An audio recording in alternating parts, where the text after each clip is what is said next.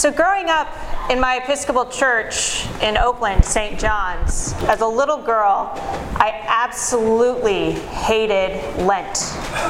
It was the worst. We had to bury and not say the dreaded A word during Lent that rhymes with ra-re-roo-rah. And the worst of all, what insulted my soul as a little girl, is that we gave up flowers. Every week, up on our columns behind the altar, we had these big, ugly brass urns with plants, like a fern. They just sat there green and leafy and boring, and I just hated it. It was the absolute worst. And I'm sorry to say I did not mature much when I went off to seminary to become a priest. I studied at a school in Virginia right across the river from Washington, D.C. And when we had our Lenten quiet days on campus where we were supposed to be prayerful and our more pious students would wear these long black robes and kind of mope around the campus, I always took that opportunity to ditch school and to go check out a museum in D.C. And there was one Lenten quiet day where I ended up at the U.S. Botanical Gardens, which are fabulous. And it just so happened that the day I was there for my Lenten quiet day, they had an orchid exhibit. And it was extraordinary. I mean, orchids from all over the world, all colors and shapes and sizes.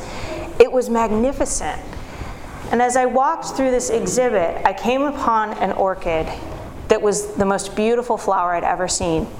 It was bright orange, fiery kind of red.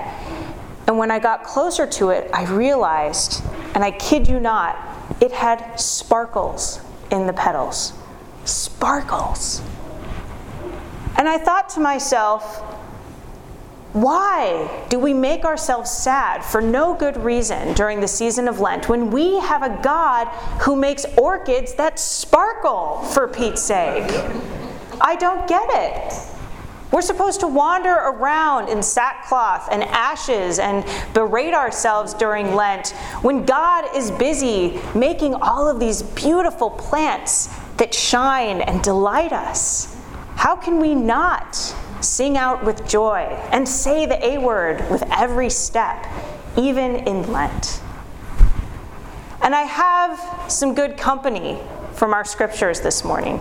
You see, I was wanting to put God into a box. When I went to Sunday school, I learned about what a loving God we have. Jesus loves me, this I know, right? Jesus is a loving, loving Savior. God is a loving God. And I wanted God to stay in that box. And the idea of a God that might ask me to repent of my sins or that even engages in the idea of sin is a God that didn't fit inside my box. And so Moses is walking in the desert and he sees a burning bush that is not consumed. And he engages in conversation with God. And Moses wants to know, what is your name? Moses wants to understand who this God is. I think Moses maybe was expecting God to say something like, I am the Lord, the destroyer of the unrighteous, and the savior of the good people, and the creator of all the planets and the stars and the galaxies. He wants God to say who he is. And this is an important thing in the Hebrew Scriptures. Somebody's name was vital to who you were. Remember Jacob, who was wrestling with the angel, and he got a new name, Israel. He went from Jacob to a nation of people. It defined who he was. So Moses' question is making sense. Who are you? What are you? What shall we call you? And what is God's answer? I am who I am. Or more accurately, when we study the Hebrew, we find that it has kind of a future twist to it. So it's more like, I will be who I will be. So not only is God just vague, but God is this vague and ever-changing thing. I will be who I will be. And look at the Galileans. or the people, the crowd that Jesus is engaging with who ask about the Galileans, they come up to Jesus and say, oh, look at those guys, huh? They totally got killed, and those people had the tower fall on them. They must have been really bad sinners. They want to put God in a box. They want to understand that when bad things happen to good people, it's because they're bad. They want a God who has that kind of mentality that they themselves had. The understanding at that time was if something bad happened to you, it was because you deserved it and you were a bad person. They wanted to put God into that box. And what was Jesus' answer? Repent.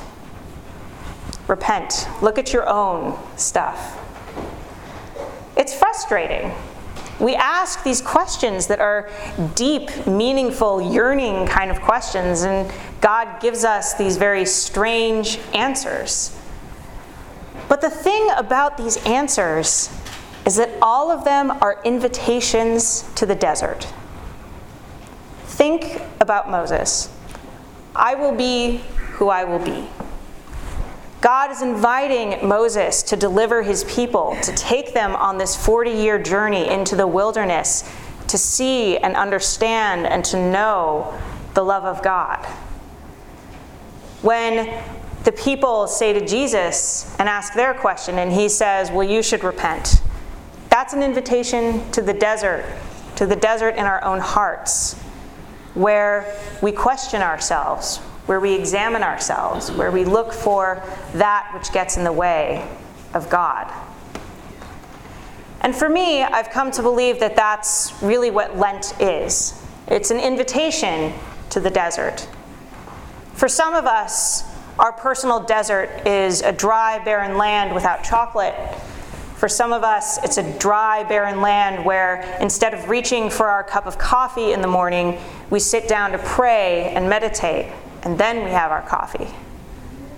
It looks different for each and every one of us, but yet that invitation is the same. When we have questions, God says, come to the desert. I suspect on that day that I was at the Botanical Conservatory that had I just turned another corner, I would have ended up in the desert exhibit. And I would have seen cacti and all kinds of bushes in bloom, on fire with reds and yellows and oranges and pinks. Perhaps in that desert, I would have found the flowers that my soul longed for as a child, all during Lent. So let this Lenten season be for you an invitation to come. Come to the desert. Come to know the name of God. Amen.